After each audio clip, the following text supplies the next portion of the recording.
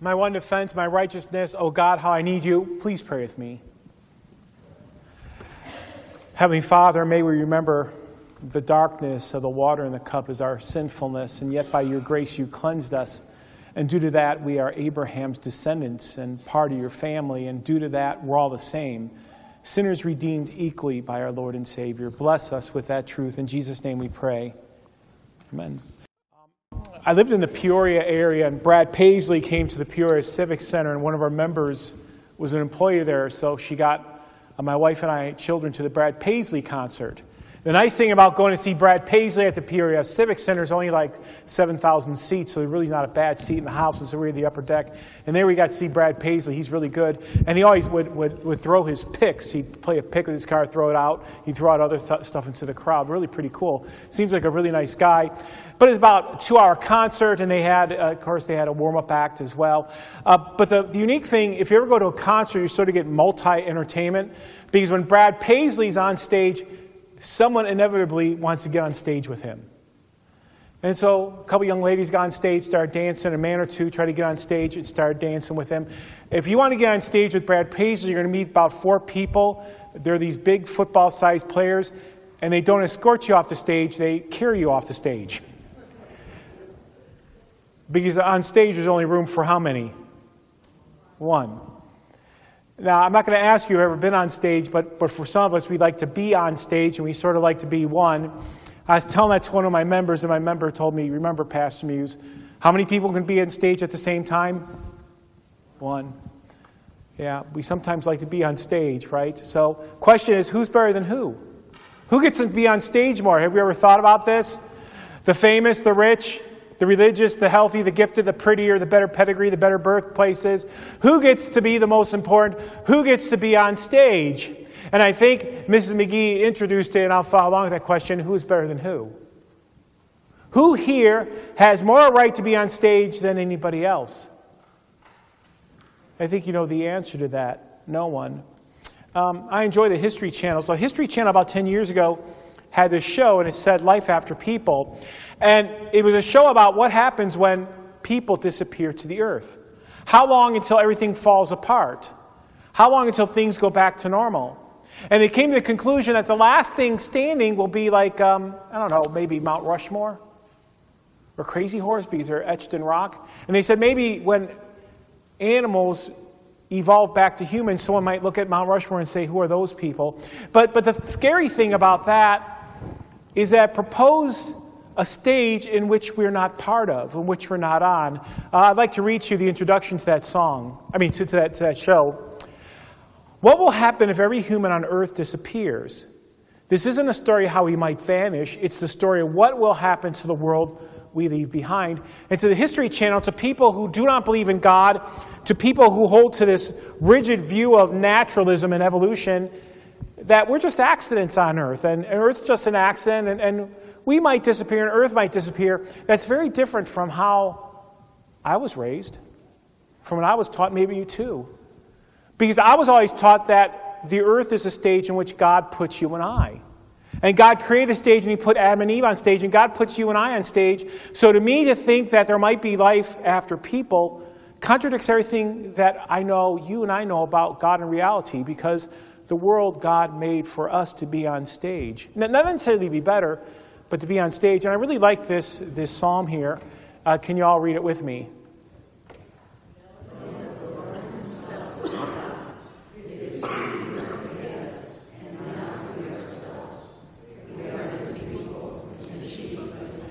Now, did you hear that? We are the sheep of His pasture. In other words, God made the world for us. That's the pasture, and He put us sheep there that we might be provided for and that we can manage. Do you catch? Very different than the History Channel. It says, what's life going to be like when you and I, we're just accidents and highly evolved primates disappear? No, God says, I made the world, and we're the sheep, and we live on His pasture. And who's important among us? Who? All.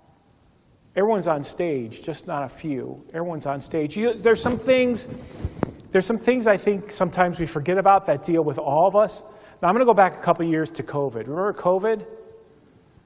Now, there's some people, And they were millionaires, and they brought in chefs into their kitchen. I mean, their kitchen's like the size of our Applebee's. And they were talking about how bad it is for them. Really? There's people living in apartment complexes and they're dying by the hundreds. And some celebrities were telling us how much they have to suffer being on their 100-acre ranch with their 8,000 square foot home.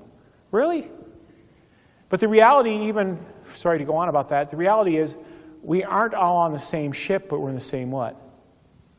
Storm. That's all of us. COVID is all of us. I was in a surgical room once, and it was in my former congregation, and a person's ready to have some really heavy surgery, and the surgeon was a Christian. He said this, none of us make it out of here how? We're all the same. We're not going to get out of this earth alive unless Christ comes back. We're all the same. Scripture says this even more pointedly. I think this goes back to the color. I think Ms. McGee brought this up. Can you read the Bible verse with me?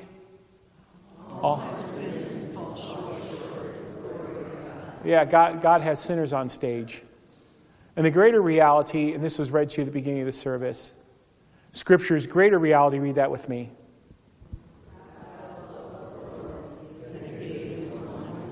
Okay, yeah.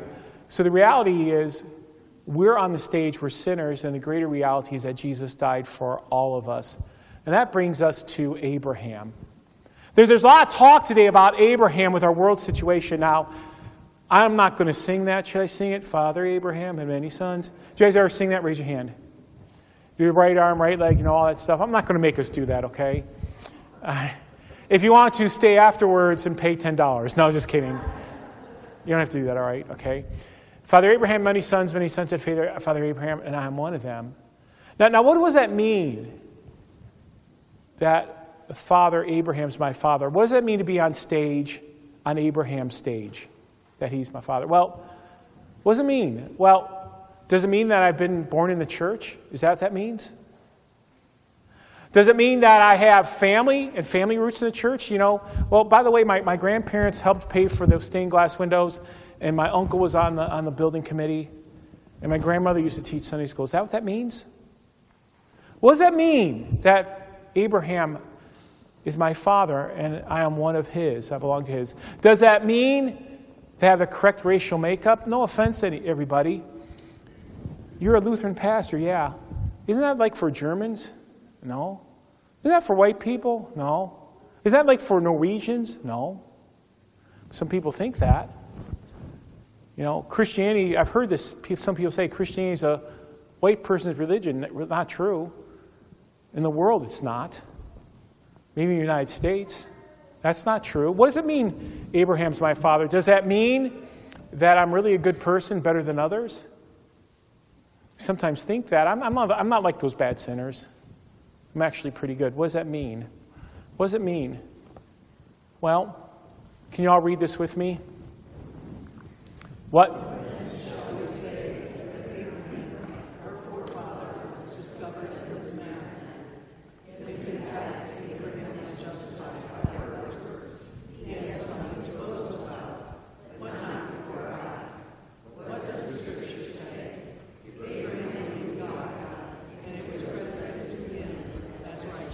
So God called Abraham, and God said, Abraham, I want you to be my child. And Abraham believed God, and that the promises of God would come true. And by faith, it was credited to him as righteousness, and Abraham was justified. By faith. Not because he's the right race, or he's more popular, or better looking, or anything. Abraham went on God's stage by grace through faith. This is what it means. What does that mean? Well, it means, can you read that? Friends in Christ, none of us are saved because we look good or we have the right family members, but we're saved because Jesus died for us. We have faith. Can you read this? We are saved by grace. Yeah, Christ died for all of us freely, and we believed, and that's what justifies us. We're justified by faith. Read this with me. For God so loved the world that whoever believes shall not die, but have eternal life. And do you remember when the color turned white? If we're the color that turns white, forgiven by Christ, then we're Abraham's descendants. Now I hear this sometimes. It's rather controversial, so I'll bring it up. And people say, well, you Christians and you Jews and you Muslims all have Abraham as your father. Well, that's really not quite true. Christians and Jews and Muslims claim Abraham as their father, but the reality is this. Can you read this with me? Covenant Abraham. I will make you into a great nation, and I will bless you. I will make your name great, and you will be a blessing, and all peoples on earth will be blessed by you. Okay, so we get this, Pastor. Abraham was called by God. He believed in God's goodness. He believed the Messiah would come from him, and Abraham was God's child. And then God told Abraham, you and Sarah will have a child, and from that child and from that line will come the Messiah. And Abraham's saying, God, I'm having a hard time understanding this because I'm like 100 and my wife's like 90. People back then lived longer. I don't know, less Taco Bell and Burger Kings. I'm not sure. They just lived longer, okay? And Abraham's saying, God, I'm not sure that Abraham and Sarah were going to have a child. And God says, yes, you will. And God said, matter of fact, Abraham, step out of your tent. Now look up at the sky. And this is before any lights. You know, before neon lights in cities. You see those stars up there. And Abraham's go, wow. Those be the number of your descendants. And go when you walk on the seashore, go count the sand. They'll be your descendants. And what I'm trying to tell you, Abraham, is that those people will believe in Jesus, your descendant. And Abraham saying, I don't even have a child yet. Don't worry, it's going to happen. I already made the promise. And all peoples on earth will be blessed by you because from your seed will come the Messiah and people will be called to faith. That's what it means. When we say we're Abraham's child, I believe in Jesus Christ and I'm part of that promise. You and I, we're a star in the sky and we're a sand on the seashore. That's exactly what that means. Sometimes I hear this. I'm saying this out of love. Sometimes, let me read this. The covenant is those justified by grace through faith, no matter the time, the race, the background, pedigree, wealth. You heard that. You got that, okay? By the way, do you know that the Lutheran Church is growing? Maybe it's not growing as fast as we'd like in Defiance, but it's really exploding in Madagascar. There's more Lutherans in Ethiopia than there are in America. It's true. The church is exploding across the globe, but really not here in America. But they're all part of Abraham's children. They're all descendants. They all come by faith. You heard me talk about that before. So sometimes I hear people say this, and please understand this in love. Sometimes people say, a few times a year somebody says, Pastor, this is my church. Okay, I think that's great. What do you mean by that? This is my church. Well, what do you mean this is your church? Well, to some, I have special status and privileges here. So if I need something because my grandparents came here, my parents came here, and I have special rights here. With all love, I sometimes ask people, you want to get married? Why do you want to get married here? Well, because my aunt and uncle and my grandparents did. Well, I think that's great. But why do you want to be married in a church? I mean, because they got married, does that mean you get married? I know it's hard to hear. Do you have special status in church, special privileges? Well, this is my church. What do you mean by that? Or is it this? Jesus Christ called me out of the gospel and lightened me with his gifts. By the way, that's Martin Luther. Dr. Martin Luther says that. Jesus Christ called me by the gospel and lightened me with his gifts. And I'm part of the covenant of Abraham. By faith, I'm part of Abraham's covenant. And I'm a functioning member of what? So we can say this is my church. And of course, don't get me wrong. If you're in the hospital, loved one's in the hospital, I'll come visit. You need someone to visit, someone in hospice, I'll come visit. I don't care if they haven't been in church in 12 years. I'll still come visit and love. Don't get me wrong. If somebody needs something, if somebody needs some assistance, we're going to be there to love them. Don't get me wrong. We'll do that. But then this is my church. This is a place where I go and I get my sins forgiven and my life in Christ is renewed and I serve. I'm functioning. I'm a member of this body. This is my church.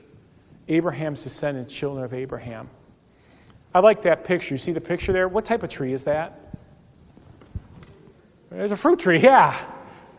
What type of fruit tree? Well, that's really a living tree. Well, how'd they do that? It's not Houdini. I heard it's grafted. So bananas and plums and pears, I'm not sure if they're oranges, tangerines. I think there's some avocado. Well, I lived in California. There's a couple avocado farmers in our church. Seriously. Grow avocados. Guacamole, anyone? Okay. All right, so they're grafted in, and that's a picture of the church. People new to the faith, people once been hostile to faith come to faith, people that don't look like us, people not as wealthy as us, people wealthier than us, people better looking than us. All grafted in by Christ. That's a picture of the church. They're all Abraham's what? That's part of the stars in the sky and the sands on the seashore. You and I, by grace through faith, we're up there. I'm not saying you're fruits, okay, or fruity, okay? We're up there, okay, by grace. And so this Lenten journey, it's a journey of forgiveness of sins, and I'm a child of Abraham. And it's a journey to the cross of repentance. And by the way, when people talk about equality, the only true equality is there in Jesus and the cross. Every place else will never be there. We're all equally sinners and redeemed by Jesus, 100%. And so the mission of St. John Evangelical Church, Pastor, I think you forgot the word Lutheran. No, I didn't. If I'd go to Europe and I tell people I'm a Lutheran, they'd say, what? Go to Germany and say you're a Lutheran and say, what? I'm evangelical. Oh, you're evangelical. That means you follow the teachings of Martin Luther. Evangelical is not political. It means good news. St. John Good News Church, that's who we are. That's why it says evangelical out there. It's Lutheran. It's good news. Matter of fact, good news before Lutheran. St. John's Good News Church to share the good news that Jesus died for who? And God is for who? And God rules over what? The earth is his. This is his stage. Through Christ, we're Abraham's children, all of us by faith. So how about this for a closing thought? Can us, Abraham's descendants, the fruits on the fruit tree, can we all read it together?